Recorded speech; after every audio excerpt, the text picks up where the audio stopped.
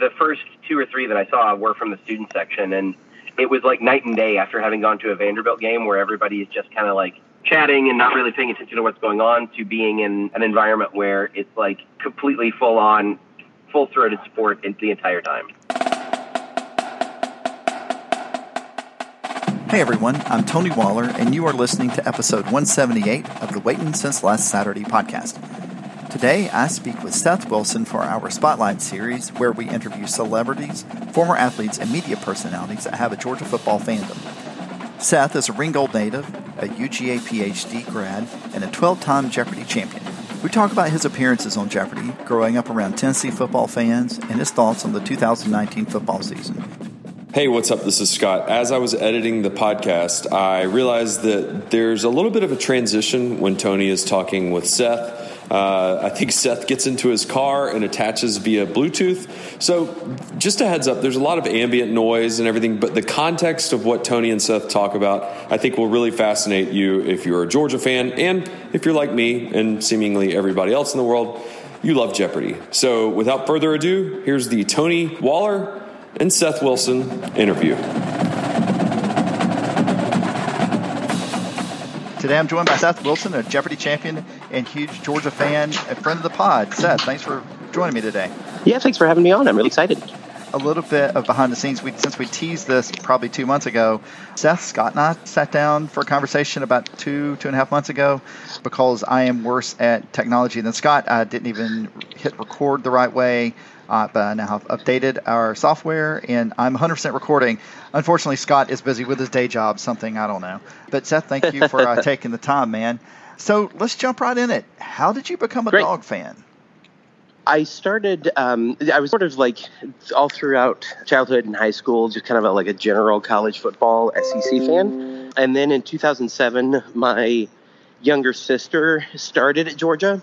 So her freshman year was the first year that Stafford and Moreno were playing together. And that was a great season with a couple of minor setbacks. And so I started to take more of an interest in it then. Then in 2013, I started my PhD at Georgia. And it's really impossible to be on that campus without becoming a Dogs fan. I had been more and more closely following the team, and especially in the 2012 season, really got into it. And I wanted to go to the Georgia PhD program I went to for reasons other than football, but that was a really nice, kind of cherry on the sundae. So that's how I got into it. Which program did you do at UGA? It's theater and performance studies. Yeah, so you're a native of Illinois, and you went to U of I undergrad, right? No, I'm actually from North Georgia originally. Okay. I'm from Ringgold, which is like the last town. Yeah. It's like the last town before you cross into Tennessee. So that's where I'm from originally. I did undergrad at Vanderbilt, and then I got my master's at U of I. Yeah. Okay. I knew there was a connection with the University of Illinois, and yeah, I don't think anybody's going to dox you. You live in Chicago now. But yeah. That's why I had in my head. So you were just generally a college football fan. You went to Vanderbilt, and we know their history of college football. But what years were you there? 03 to 07. So I was there at peak Cutler. Yeah, I'm about to say you got to actually regretfully see a win over Georgia. You got to see 2 wins over Georgia during your time there, right? Yeah. Both very surprising. I didn't follow Vandy football that closely because, at least when I was there, nobody really did, and that it wasn't that big of a deal to go to the games. We were usually a noon kickoff, and I went to a couple in my time there, but it's not that fun to go watch a team when they have a better than 50% chance of losing all their conference games, even with Cutler. So. And my wife is a big Chicago Bears fan, so she does not care for Cutler all that much, even though I think you can make the case that, statistically, he's the best quarterback they've ever had. He's still not terribly popular up here right now. So, yeah, it's funny. I still have a ton of Bear fans from my time in Champaign, and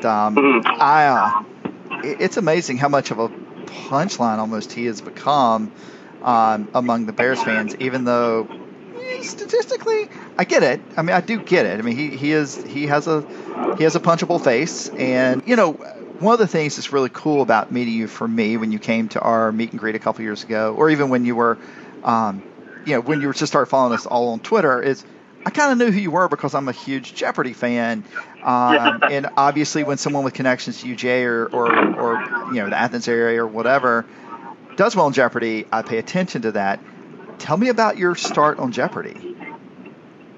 Yeah, I had tried a couple times to get on before. I auditioned once for the college tournament, which is a little harder to get in than the regular show because there's only 15 spots. So that was my first audition for it. I had auditioned a couple of other times, and then spring of 2016, I got invited to audition. So you have to take they give once or twice a year, they give an online test where there are 50 Jeopardy clues from a randomly selected range of categories, and if you get at least 35 of those right, you might be invited to audition in person. I took 2 days off from my classes that I was teaching and taking at UGA and went up to Washington, D.C., where my sister was living at the time, and did the in-person audition, and then kind of forgot about it. I felt like I did pretty well, and I said, if I get invited to be on the show, great. If not, I'll try again. You might be called anytime within 18 months after doing an in-person audition. So I came back, kind of forgot about it, moved to Chicago, and then was on the subway one day and got a call from a number in Culver City, California. And I thought, I don't know anybody in Culver City. That's got to be a spam call. And as soon as I let it go to voicemail, I thought, wait a minute, that's for Jeopardy tapes. So they called me in June, and they said, we'd like you to come out a month from now in July. And so I had been kind of studying here and there, but I really kicked it into high gear then, started learning stuff that is not normally in my wheelhouse. I'm really good at history, literature, pop culture, music, TV, film. Not so good at science, math, geography. So I really started brushing up on that. And, I went out and thought, if I get really lucky and I have a really good day, I might be able to win one or two games. And then it just kind of snowballed from there. And I was really not expecting it to go as well as it did for me. So there are plenty of places to find out kind of exactly how this works. But taping-wise, you're basically held in a green room until it's your turn. And then they tape, how many episodes a day they tape? They tape 5 a day. If you stay in one of the 2 hotels that they recommend, they send a bus to pick you up, or like a big van, 20-passenger van, and they pick you up about 7 a.m. and you get to the studio about 7:30. They send you in for makeup and for to fill out all the paperwork that you have to do to be on the show to certify that you don't know anybody employed by Sony or by the show. And there's certain verification organizations that they use that you can't. If you're employed by, I think, the Oxford Encyclopedia, or if you're employed by Associated Press Photography, those are organizations that provide some of the answers and some of the material, and so you have to certify that you don't know anybody there. They bring in a third-party independent legal counsel to tell you about your rights as a game show contestant, because after the quiz show scandals of the 60s, if you've ever seen Quiz Show with John Turturro, it's about that period. After all those games were found out to have been fixed, the Congress held several hearings and passed a bunch of laws. So you have the right to challenge any answer that you think might be right. You have the right to challenge somebody else's answer if you think it was wrong. But you're supposed to bring it up, the next time that play stops. So they go over all of the kind of legalese stuff with you, and then they start taping. You get a rehearsal. So you play through 2 full games, rotating contestants, going up and getting the feel of the buzzer and seeing the clues on the board, and just generally getting an idea of what the flow of the game will be like. One of the contestant coordinators hosts that game. Actually, now I think it's Jimmy from the Clue Crew who hosts it. But anyway, so you do the rehearsal, and then they start about between 10:30 and 11, depending on how long the morning's activities have taken. They bring in the studio audience, and then you're randomly selected to go up and play. I got picked to be in the first game my day. The first game that they taped my day It was me and the returning champion and another player who had been there. Oh wait, no, she was another new player. But then they do 5 a day. So they do 3, break for lunch, break for about 30, 45 minutes. Everybody goes to lunch, and then they come back and do 2 more, and your day wraps up between 4:30 and 5. So it's a long day. It's a full day of work. That's really cool to kind of get the curtain pulled back. So, yeah, in the current pop culture moment with James Holzhauer, can you talk a little bit what your strategy was? Because, a lot has been made about his strategy. Yeah, I didn't have as much of the game theory approach as a lot of folks do. And, I didn't necessarily study wagering as much as I should have, I would say. If somebody else, whenever I hear from somebody who is going to be on the show, I tell them that they need to, there's a couple of sites and resources you can look at for best practices for wagering and stuff. What they tell you when you are briefed on how to play the game and the rules is that the game is designed to be played from the top down, that you should start at the top of each category because there may be information in an earlier clue that will help you solve a later one. And I'm a pretty big rule follower, so that's kind of what I try to do. And I would just try to get as many as I could in each category that I was confident about. So, I think in my 5th or 6th game, there was a category on college football stadiums, and that's where I started. And I got all of them but one. In my first game, there was a which category one did you of miss? Clooney movies. I knew it. It's just that one of the other players got in. It was something like, this team plays in a stadium called Death Valley in South Carolina. Oh. Yeah, and I knew it, but one of the other players just slightly edged me out. So, yeah, I didn't hunt for the daily doubles as much as I probably should have. And, in fact, the game I ended up losing, I was close to a lock, and one of the other players got a daily double that I absolutely should have been looking for. And so, ton of credit to her for playing a really smart heads-up game. My goal was, because you lose points for when you guess, I just tried to focus on what I was going to know and get as many right as possible and not guess on anything unless I was way out in front. I kind of tried to play very similar to Georgia football. Focus on your strengths and make the other team make the mistakes. So that was kind of my strategy going into it. So, what was your favorite category while you were on Jeopardy? The college football stadium one was kind of custom made for me. I got another category on British history, and that's what my doctoral dissertation is about. And so that was a really nice one for me. My favorite clue that I got the whole time was in a category about Mensa members. And the clue was, this man who invented the geodesic dome was the president of Mensa for some time, and it was the inventor Buckminster Fuller. Buckminster Fuller. That's one of my favorite go-to trivia. That question. Yes. You will win so many trivia games on that. That is a favorite of trivia callers and Trivial Pursuit and every other trivia game in the world. Yeah, which is why I liked it so much, and that's because I was like, I definitely would not have learned that through anything other than doing bar trivia. Yeah, no, exactly right. I bet it comes up in bar trivia once a year, and every place is red. So and also thinking about it, the interesting part during, and we're talking about James Holzhauer's run. It came out that Alex Trebek is extraordinarily ill. Can you talk a little bit, because you and I have talked offline about Alex and just how he approaches the game and the players. Can you talk a little bit about that? I was invited back for a tournament this year. It was first ever Jeopardy All-Stars tournament, and it was a team-based format. They had never done anything like it before. And you were Team Julia. I was Team Julia. Very, very pleased to be on Team Julia, although one of my teammates is a South Carolina fan, so we had a bit of a dispute about that. But we were out there in January to tape those shows, and at the after party, the thing about when you go out to tape, a lot of people ask me, one of the questions I get the most is, what is Alex Trebek like? And I always say he's very nice, he's very professional, he's very, very good at what he does. He makes it look very easy. And it's not at all easy because he has to figure out, because they're not going in any order, he's got a sheet with the clues in front of him. He has to listen to the contestant, pick the clue, read it, see who rings in.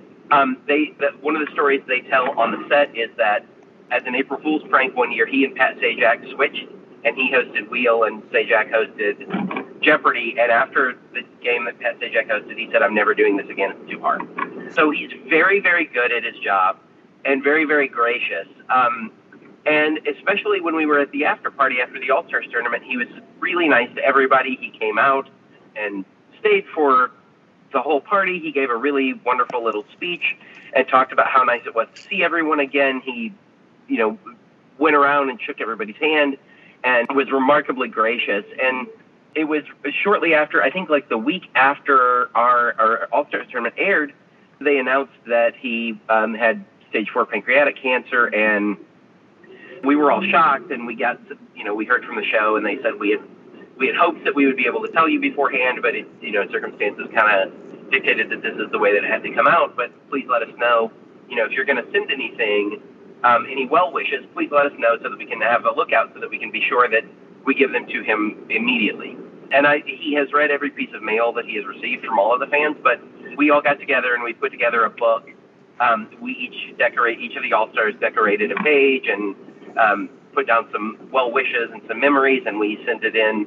And one of the contestants, Pam, who lives in LA, collected everything and put it all together for us and then delivered it to one of the tapings. So, and the news has been really good. They said that he's close to remission. The tumors have all shrunk by at least 50%. So it seems like he's got a lot of fight in him, and he's doing really well. It's impossible to imagine the show without him. I may have mentioned this earlier, but when you're on the show the first time, you don't get to meet him before the show. You meet him when he comes out to host your episode, because he knows what's in the games. He's been there that morning and gone over with the writing staff all of the material, and you're not allowed to have any contact with somebody who might know the answers.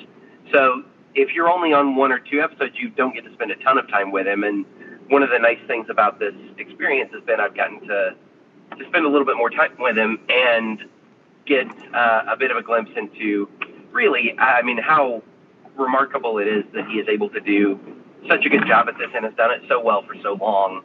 And I'm sure everyone in the country is wishing him well. So it's been good news so far. And that's great to hear. I think Jeopardy is one of the few things that was like a cultural or maybe a familial touchstone when I was a child that's now for my kids, because we watch Jeopardy together, because I think really because I like it, but they're all they kind of enjoy it and enjoy the gamemanship, and thankfully they enjoy trivia games as well. So I'm glad to hear that about Alex Trebek. So let's switch a little bit to Georgia football. Now, you, as a professor college football fan, had you ever been to a Georgia game before you started the PhD program? Yes, I was in Athens for the blackout game in 2007, although I ended up watching it downtown because I couldn't get a ticket. And the first game I went to was the Auburn game in 2009. I think it was like 31-24 was the final. It was the night that Makari Rambo got hurt. Yeah. So that was the first one that I ever went to. And then I would go to one a year after that. So I went to I've always gone every year since 2010. I've been at the Tech game when it's in Athens. So I had been to 3 or 4. I went to a Vanderbilt game. No, I went to 2 Vanderbilt games in 2010, 2012. So I had been to a few. And my sister would always help me sneak into the student section. So I've seen them from other places, but that's really like the first 2 or 3 that I saw were from the student section. And it was like night and day after having gone to a Vanderbilt game where everybody is just kind of like, chatting and not really paying attention to what's going on, to being in an environment where it's like, completely full-on, full-throated sport the entire time. Yeah, so you started at UGA in what year? 2013. So it was the year that Aaron Murray's last year when he ended up tearing his ACL against Kentucky. It was the year that everybody got hurt. That Gurley missed like half the season with the ankle injury. Yeah, Marshall tore his ACL, Scott Wesley. But it was also the LSU year, which is still my favorite game I've ever been to. Yeah, that was that game. It's funny how that year, when you look at it from a whole, you're like, oh my gosh, it's just like we're like Sisyphus here. We're just pushing the same rock up the hill. But then you have the bright moments like LSU, and it's so interesting as a Georgia fan how, at least for me, I'm able to divorce the really cool moments from the season, and for that matter, able to look at seasons. I actually have a different approach. I think about a lot of people still want to hit, for example, in the disappointment of the national championship game in 2017. I will say this, and until we win a national championship, 2017 has been my favorite football season ever. And the reason is, it's like, I got to go to the Rose Bowl. I saw 2 of the 3 most exciting college football games of the season in person. I got to go to Notre Dame. I saw Georgia win an SEC championship again in person, and also, make Auburn look silly doing it. Does the national championship game suck? Of course it sucked, but we played a national championship game, and for a fan base that had been saying since 2002 that their rightful place is in that game, I don't like losing the game, but it's still it remains my favorite football season. Yeah, definitely. And I mean, all of the preseason preview stuff I had read, said you generally see the most improvement for a coach between year 1 and 2, but we don't think Georgia's ready to take the next step. With the exception of the Auburn game where they kind of came out flat, every game that year, was a complete barn burner where either Georgia is blowing somebody out of the water or it's a thrilling, right down to the wire, like the Notre Dame game and the Rose Bowl, which are, 2 of the best college football games of the past decade. I'm a little biased, but still, it's rich people problems at this point, which is kind of a new place to be as a Georgia fan. Yeah. But yeah, I agree with you. There's always that's the nice thing about being a Georgia fan is you're not really ever I know it's been kind of a frustrating couple of decades where there's been a couple of close calls, like the 2002 team, which is a face plant at Florida away from playing for the national title. But you're also avoiding full-on meltdown disaster. Auburn won a national championship, but in 2012 they won 3 games. Tennessee has been mired. They won the '98 national championship, but they've been kind of mired in a real alternating between mediocre and bad for the better part of the last decade. So you avoid that full-on disaster, and you have, even in a season that's disappointing like 2013, you have moments like the LSU game that are completely fantastic experience as a fan. Yeah, and considering I was in college from '86, college and law school from '86 to '93, and remained a fan, during the late '90s, and I saw an awful lot of bad football. And I don't want to be complacent as simply being 10-2. I get where people come from with that, but let me tell you something. I'd rather be 10-2 every year because, frankly, you're in the conversation and not get there than be 9-3 and then 4-7 or 8. The improvement in consistency from 2000 to the end of the Richt era is, I think in time we'll look back at the Richt era and be like, all the things that happened under Kirby Smart probably would not have happened if they're not for Mark Richt. And I realize that's both a minority opinion and probably not very popular opinion. It is rare for someone to come into a program and go to the very top of the game unless there's already the structures in place, the bones in place to put the structures in place at least to reach that. And I think that happened under Mark Richt. Now, I also will 100% agree that it's likely he would never gotten there without a couple of ridiculous breaks. I mean, see the Gene Chizik rule. So, I did just compare Mark Richt to Gene Chizik in a lot of ways.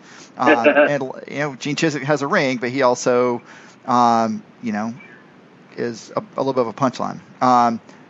Although he's apparently a lovely person and also really, really, I think he's actually really good as a football analyst. So I'm glad I think we're all smarter for him being a football analyst. So what are your favorite Georgia football memories? That 13 game you talked about, the LSU game.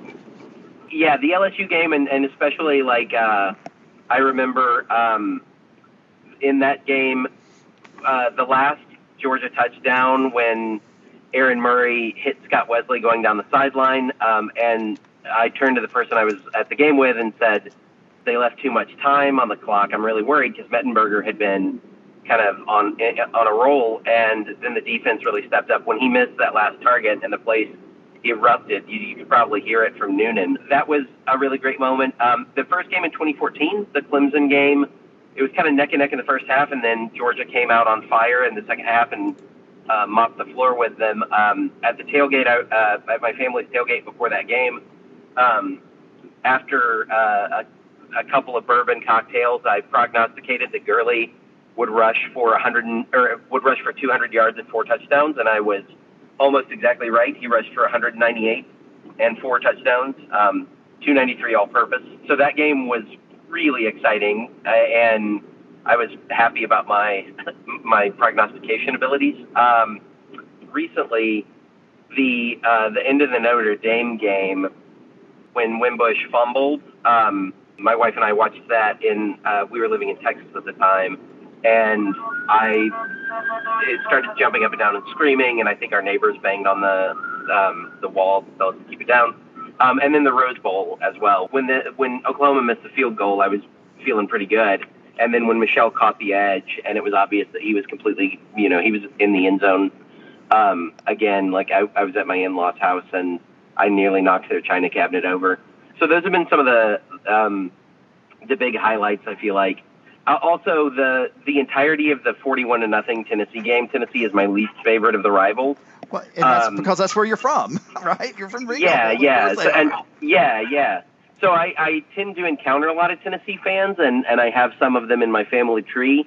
And so it's always nice to win that game because it minimizes the amount of crap I have to hear at Thanksgiving about Tennessee. And especially after the 2-year losing streak to them, it was really nice to come out and finally kind of like exercise that demon.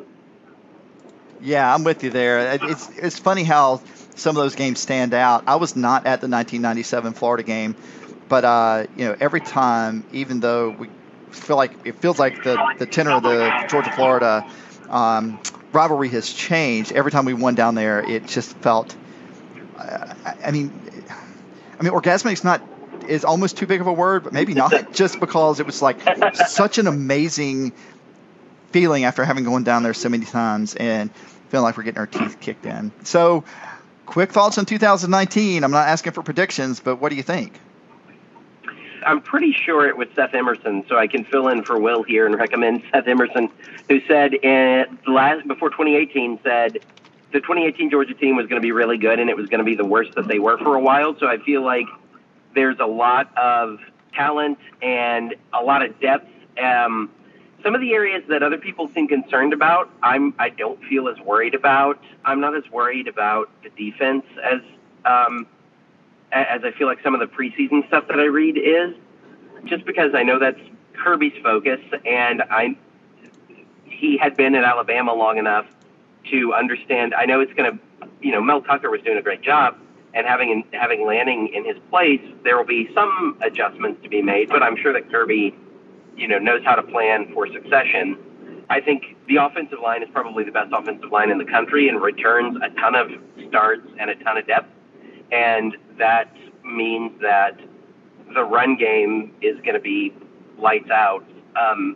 You've got Swift coming back, who's a legitimate preseason Heisman contender.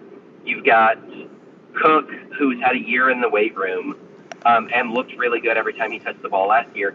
Arian, who was the only guy who got off the bus in New Orleans, so I feel pretty good about him showing up for his last season. And then White, who at this point seems like, even if he's only getting 5 to 10 carries a game, is probably going to be a really nice change of pace. So that being said, like the one position group that has the most concern, especially in light of Holloman's dismissal, is the receivers. Now, I mean, like, you have to kick Holloman off. That's unacceptable, and there's no world in which, like, that was absolutely the right decision, and I think that Kirby had no choice. That's pretty clear. But the receivers, I think I saw an article last night that said, like, of the returning receivers, Georgia's returning receivers caught 17 passes for about 300 yards and 2 touchdowns last year. So that group, it's going to be tough to gauge preseason how they're going to do because there's so many question marks. So many of them haven't played before. But, Pickens is supposed to be a star. Robertson has now had a year to learn the scheme and hopefully has gotten his blocking ability to the point where he's ready to start. You have Eli Wolf, the transfer from Tennessee, who I think is going to be hopefully able to step in and kind of fill in where Nauta was. I also feel like if you're Georgia and if you're a Georgia fan, the position that you kind of can be the most worried about is receivers, because Georgia has never really been a pass-first offense, and what we're going to try to do is, impose our will, grind you down, run the ball, and that running threat is going to mean that, I think a lot of teams, like, their defensive plan is going to be to try to stack the box and stop the run, which means that there's a ton of opportunity for some of the younger players to show up. But, the 2012 game, SEC championship game, where Amari Cooper kind of took over at the end and Alabama eked out a win over Georgia, he was a freshman. And so I think, a guy like Pickens has all the ability in the world and a real chance to kind of step up and become a hero, especially if he and Fromm can get it together. And this is where it helps to have a 2-year veteran starter at quarterback, somebody who's not going to panic, somebody who's really cool under pressure. The criticism of him is that he's a game manager, but I think that's exactly what you want with kind of an inexperienced receiving core, especially to start the year out. And it's also nice that we open with a conference game at Vanderbilt, but that's generally not one that you're as worried about. You've got 3 weeks to kind of sharpen up to get ready for Notre Dame, the first really big test of the season. So I'm always bullish on Georgia. My prediction is always that Georgia's going to win the national championship over Ohio State 42-17. The only thing I would adjust about that this year is that I don't think Ohio State's going to make it because they have a first-year head coach. I would be surprised if Georgia is not in the playoffs. They'll definitely be in the playoff hunt. I don't see an SEC East team that is ready to to come up to Georgia's level. I think it's Alabama and Georgia in Atlanta, and then probably again in the postseason. It kind of depends on what Clemson does, but as not exactly how the playoffs will shake out. But I would be surprised if Georgia is not in the playoffs, just based on how much talent they're returning and the fact that that there's a ton of veteran leadership on both sides of the ball. So loosely, that would be my prediction, but I think there's a ton of reason to be optimistic, and it's I feel like in years past, like the late Rick years, it was always like, well, if we can catch a break here and if we can get by Florida, maybe we'll be in the hunt going down the stretch. But, now I think it's really Georgia's game to lose in a lot of ways, and that's a new feeling in April. I have one last question. Yeah. What do you miss most about living in Athens? Oh, boy. Everything. The easiest question, or the easiest answer, is that they don't play Georgia games anywhere else. And I miss for 6 Saturdays out of the year, you know exactly what you're doing all day. For 6 more Saturdays out of the year, you know that you're not going to be out by the stadium, but you'll be watching the game somewhere. I also really miss as a shout out to another really great source that helped me prepare for Jeopardy. There's a trivia company in Athens called Full Contact Trivia, and it is the best trivia I've ever played. So Bobby Nettles, the guy who runs the company, is the best host I've ever had. And if you're interested in bar trivia at all, I highly recommend you check out his show. Not safe for work, but definitely another thing that I really miss. There's a lot of trivia up here in Chicago, but it's not quite the same. So yeah, those 2 things really in particular. But Athens is just there's nowhere else like it. I've lived in a couple of other college towns and I've enjoyed them, but yeah, Athens is kind of a one-of-a-kind place, and there's nowhere else that feels like there. Maybe, hopefully one day I'll get to return and spend some more time there. Well, Seth, I certainly appreciate it. Thank you so much for taking the time, man. Look forward to seeing you the fall, and go Dogs. Go Dogs. Thank you for listening to the Spotlight series on the Waiting Since Last Saturday podcast. You can find us at iTunes Podcast, SoundCloud, Google Podcast, or wherever you download your podcast. Do me a favor and rate and review if you get a chance. We'd love the chance to read your review on the podcast. You can follow us on Twitter at WSLS Podcast and on the web at www.wslspodcast.com. Scott is soft rolling out some new merch, so go to the shop to check that out on our website. On behalf of Scott and Will, we want to thank Seth for taking the time to appear on the Spotlight series. You can follow him at Seth Wish, SETHWISH. He is the associate editor of Music Inc. magazine and is exuberant in person as he appears on his Twitter bio. Scott, Will, and I will be back after the 4th of July holiday with a new podcast leading up to Season 5. Go Dogs.